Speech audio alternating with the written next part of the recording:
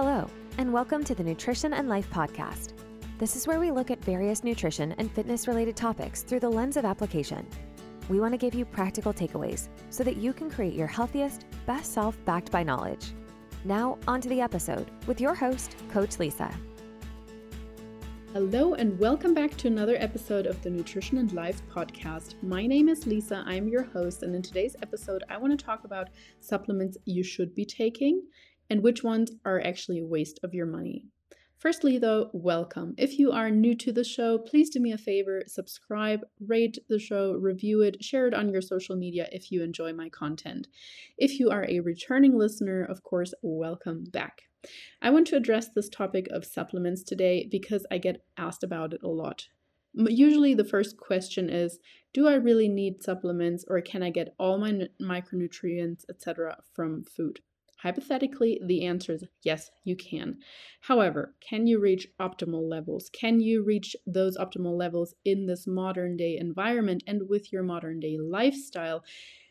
This is the other question. For example, are you really eating fatty fish at least 2 to 3 times per week? Are you really eating high quality red meat or another source of vitamin B and iron 2 to 3 times per week? Do you consume dairy or another calcium source in high enough quantities on a daily basis to prevent osteoporosis?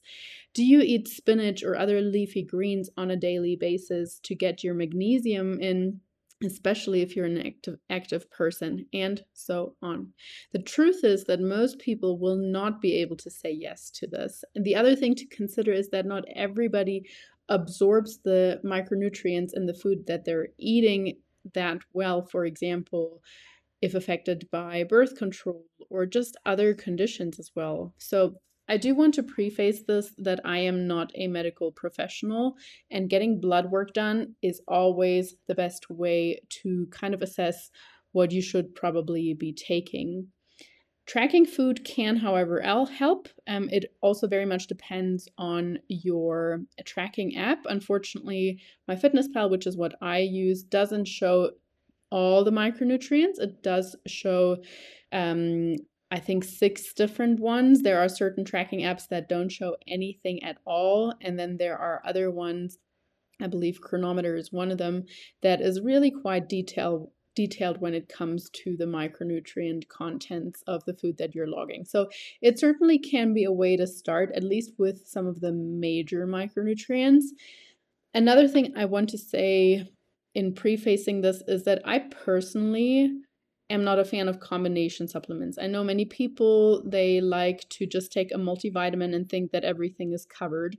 Unfortunately, in my opinion, multivitamins are often a little bit of a waste of money because they cover everything a teeny tiny bit, but the things that you're actually deficient in, they don't have the high enough dosage in. So I, for one, like to base my recommendations on, of course, 80 to 90% whole foods, which includes a lot of different plants and good quality protein sources, etc., to already create a base, and then assessing where you're at. Most of the time, most people with their own nutrition are going to be able to cover vitamin C very easily. So this is another one that usually surprises me, or that people take as a second most frequent supplement after multivitamins would be vitamin C, when I think, okay, that is actually super, super easy to get on a daily basis too. Just increase your citrus intake, eat half a bell pepper every day, or make sure you're getting in some broccoli, some potatoes with their skin on, etc. So it doesn't mean that I don't think vitamin C is not important. On the contrary, especially if you tend to get sick often or if you're exposed to sickness often, this is very, very important. However, I just think it's easy and cheap to get that through food, and your money is likely spent better at other ways. So the first supplement that I do think almost everybody is going to benefit from would be creatine monohydrate. This is researched very, very well.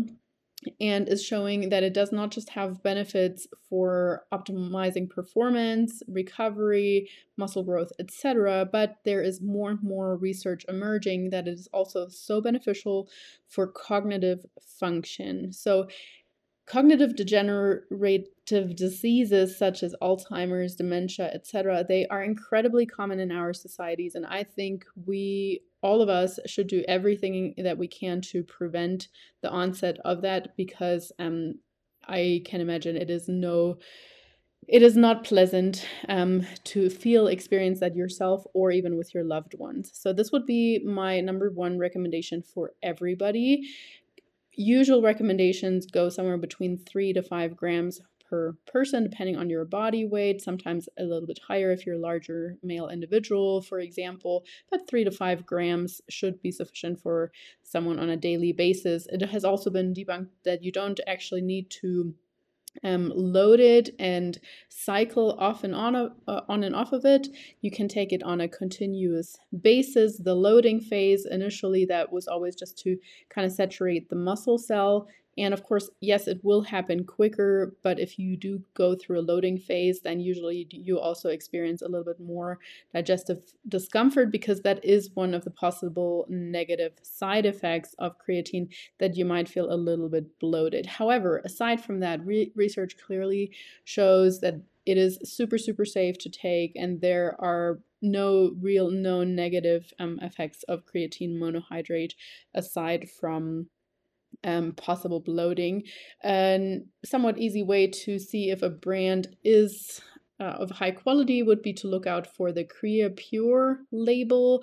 This is sort of a certification agency, I'm going to call it, that just signifies that the product would be of highest quality. There are other kinds of creatine, but they have not been researched as well, and in terms of cost, etc., they really don't they're really not at the same level as creatine monohydrate. In terms of when to take it, it actually really doesn't matter as long as you take it consistently.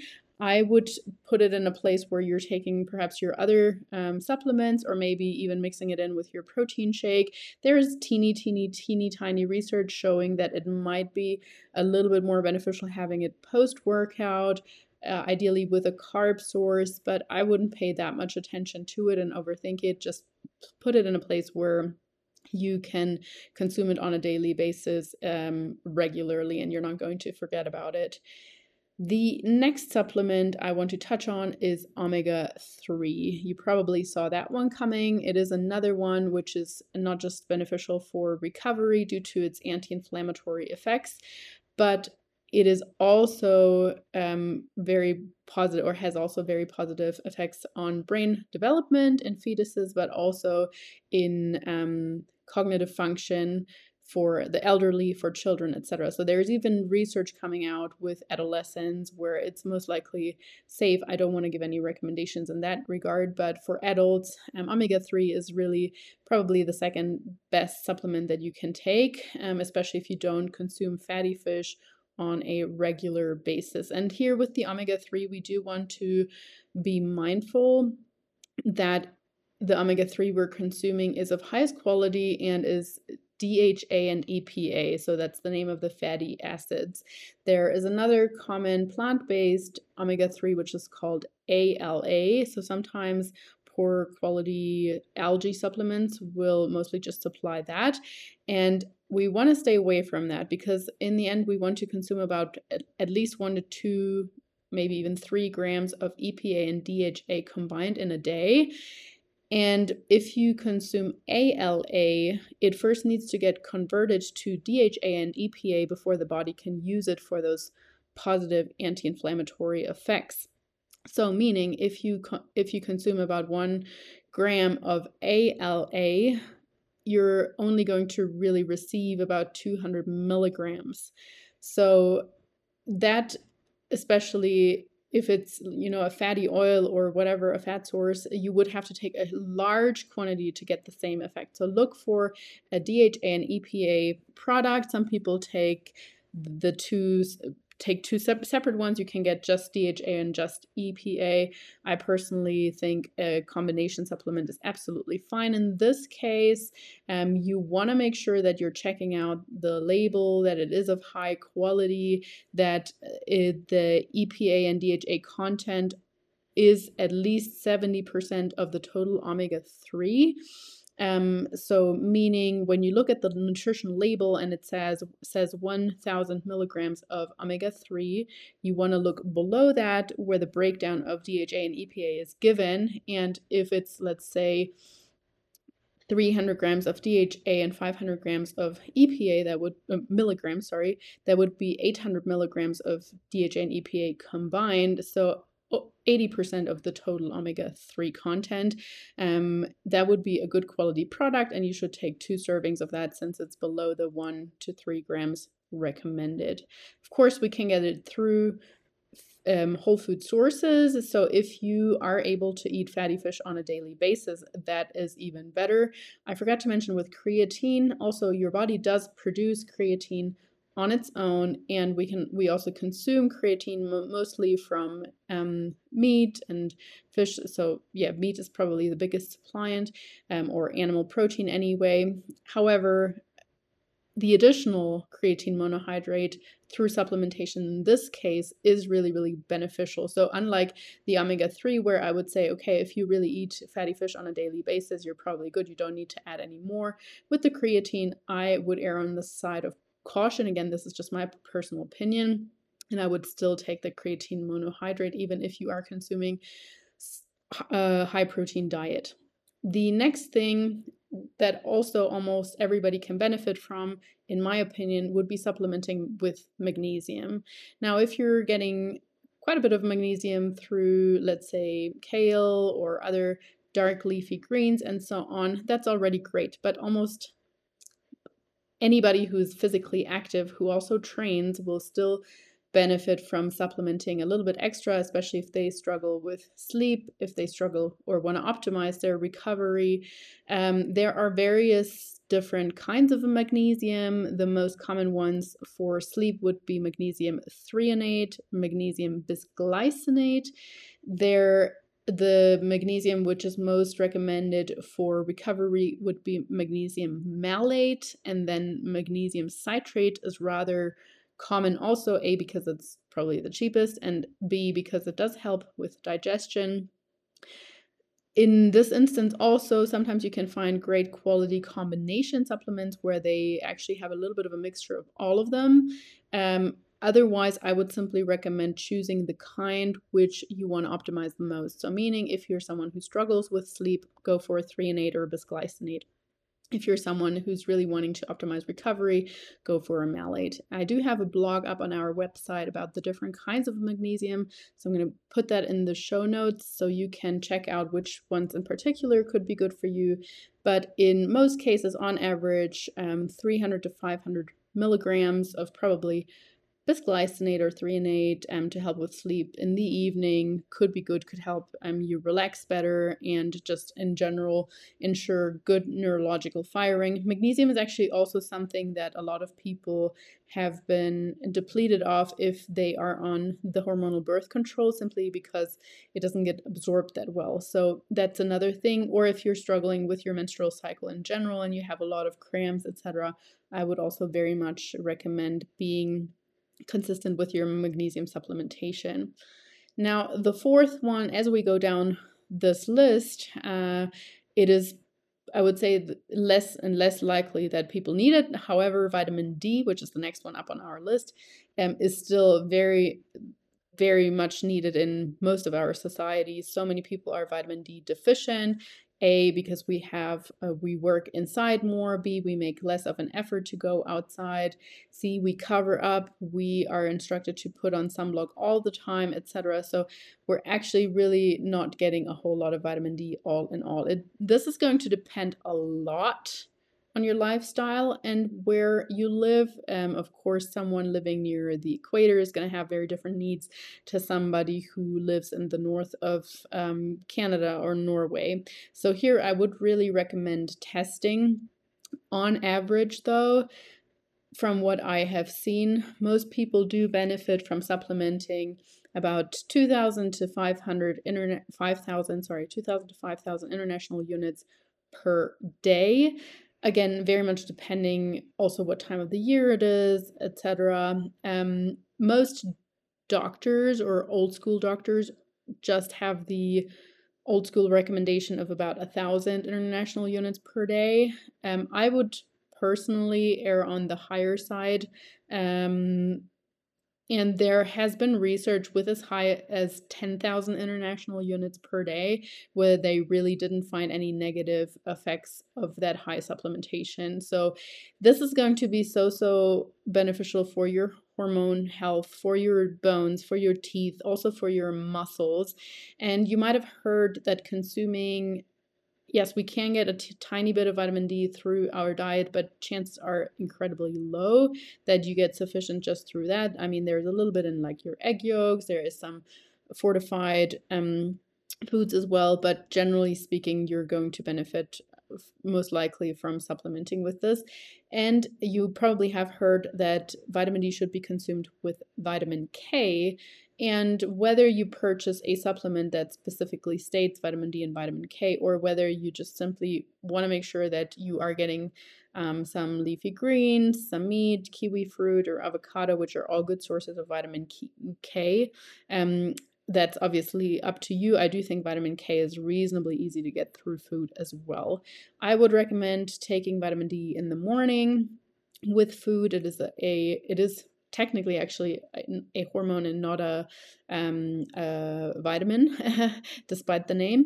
And nonetheless, it's going to be best absorbed with something fatty in it, and so therefore consuming it with a meal in the morning would be great. Just also because we, in order to optimize sleep and so on, we want to stimulate as if you were getting that vitamin D through actual sunlight in the morning rather than the night. Calcium is another one which I would put up on that list. It is actually also easy to get through food if you consume dairy products. However, many people just say they are not getting it on a regular basis, and particularly women do want to err on the higher side of caution just because we are more prone to osteoporosis. So unless you really can say, okay, I'm eating a cup of low-fat Greek yogurt every single day and maybe a couple of pieces of string cheese or whatever, that should cover my calcium basis. If you hardly ever or once or twice a week have dairy products, then I would very much recommend tracking that for a little while and just seeing where your calcium levels are at. It is, the minimum recommendation would be 1,000 milligrams per day, so 1 gram. But yes, I would like to see you err above that in the sense of preventing osteoporosis. Excuse me. The next one on my list, these are again less likely ones, but the next one on my list here would be iron and vitamin B. Again, if you are more on a plant-based sort of diet or very, very rarely consuming red meat, you may want to look into that or make a very precise effort to hit those two, which iron in particular can definitely be hit on a plant-based diet if you consume the right amount of legumes, beans, tofu, etc. You should be good there. Vitamin B, vitamin B12 in particular, does need to be supplemented on a vegan diet. If you're a vegetarian, you can still get that somewhat, but I have encountered that a lot of people that even don't consider themselves vegan or vegetarian, they just hardly ever eat red meat, and therefore their attention is actually probably less on iron and vitamin B than if they were classifying themselves as actual vegans or vegetarians. Excuse me. And so often I find in those people that they tend to run on the lower side of iron and vitamin B, especially if they have a heavy blood flow in their period as well. So do track that for some time. Do pay attention to that for some time and see if perhaps you need supplementation, or even if you're just feeling like, oh, I'm feeling super low in energy, I feel like I'm not absorbing the micronutrients in my food that well, etc. It could be your iron, it could be your vitamin B, so do have that checked as well. And then to, I guess, finish off the list of the most essential ones, I would also throw in zinc here, especially if you want to optimize testosterone levels, or if you're someone who has a lot of stress to deal with, who gets sick very often, then zinc could be very helpful to help you deal with that stress. Zinc we can technically get through quite a bit of meat and animal sources also, or plant-based sources on top of that. But nonetheless, if you get sick often, this could be a good addition. I do want to finish off this list with a couple of other things that I personally have found helpful in the past for stress management. The adaptogen ashwagandha, which has gained more traction in recent years. I have found that to be helpful, and I do think that the newer research that is emerging is showing that there is a positive effect of that ashwagandha has on stress management. Then maca is another one which I personally have found has helped balance hormones. So men and women can take maca in order to help their hormones, in order to help fertility as well, and you can take it throughout your entire cycle. It's not something that you just take in order to boost your progesterone or estrogen, etc. It just generally helps you balance out your hormones. So I would consider that. Also, if you have cycle irregularities. And then if you are someone, just getting into those more specific cases, if you are somebody who has issues with insulin resistance or PCOS, there are additional things that could be helpful to help you manage your blood sugar better. For instance, inositol or NAC, which is also an antioxidant. So just talk to your physician about additional supplements that you could be taking or that could be helpful, or of course your nutrition coach if you are coaching with us, if there are additional supplements that could perhaps be helping you manage your PCOS and endometriosis, or just generally insulin resistance a little bit better. Gut health, of course, there are also certain things that could be beneficial for that. L-glutamine, for example, I am a big fan of L-glutamine to help with gut health.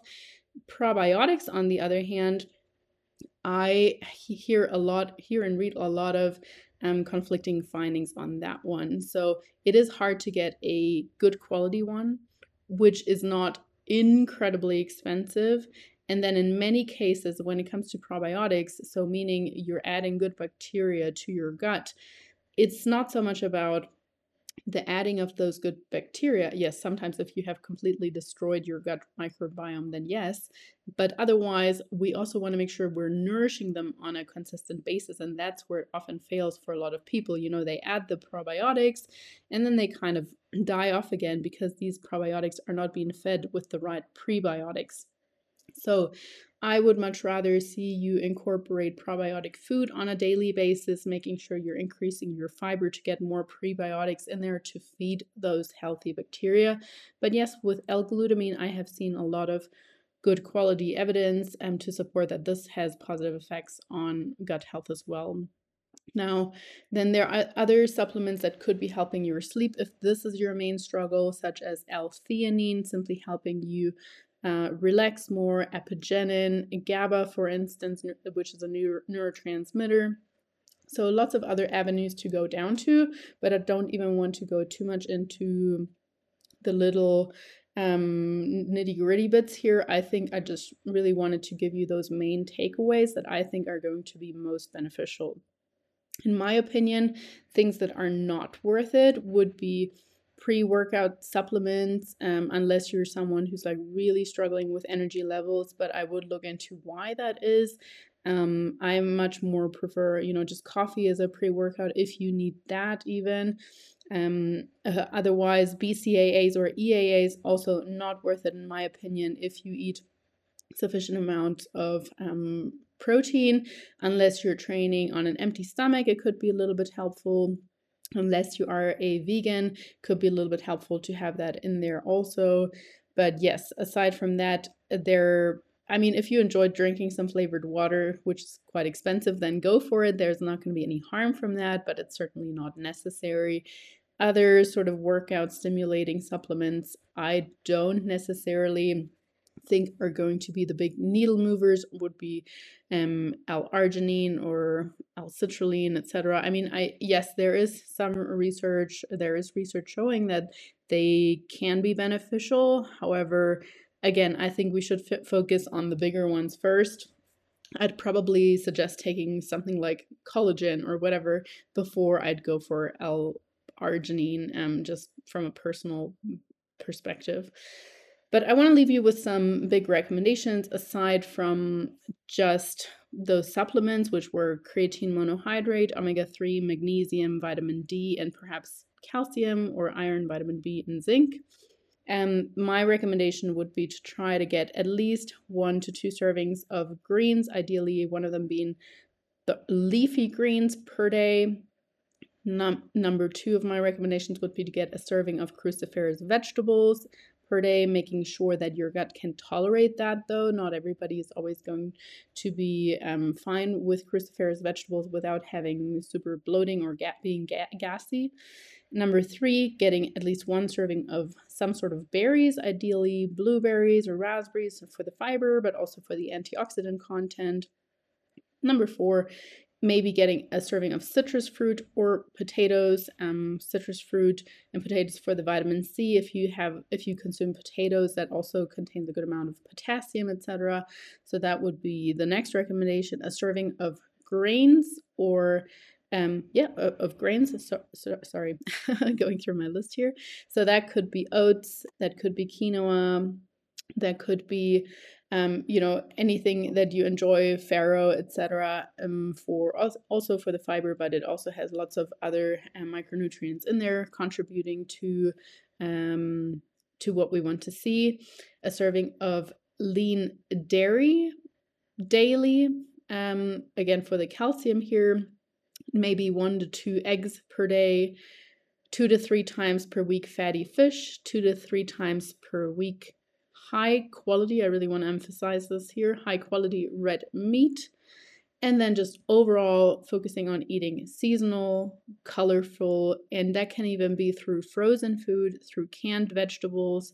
They are absolutely viable and sometimes even harvested fresher than the ones that you see in the quote-unquote fresh ones that you see in the store. So do not shy away from that, especially since they are so convenient at times.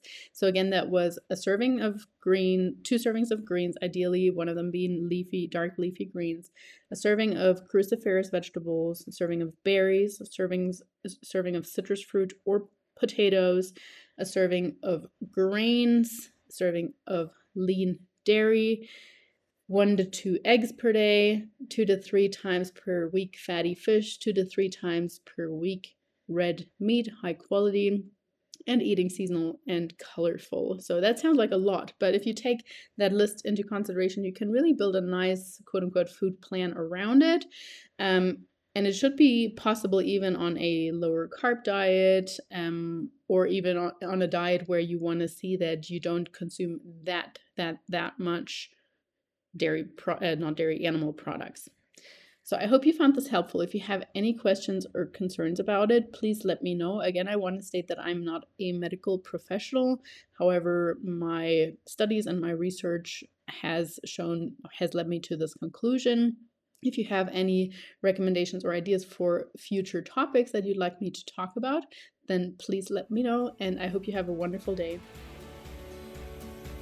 Thank you for tuning in. If you enjoyed today's episode, don't forget to subscribe, leave a review, or share the episode on social. Very much appreciated. You can also follow us on Instagram at Nutrition Coaching and Life, or head to our website, www.nutritioncoachingandlife.com, where we provide more valuable content. Have a wonderful day. Now go out and work on your best self.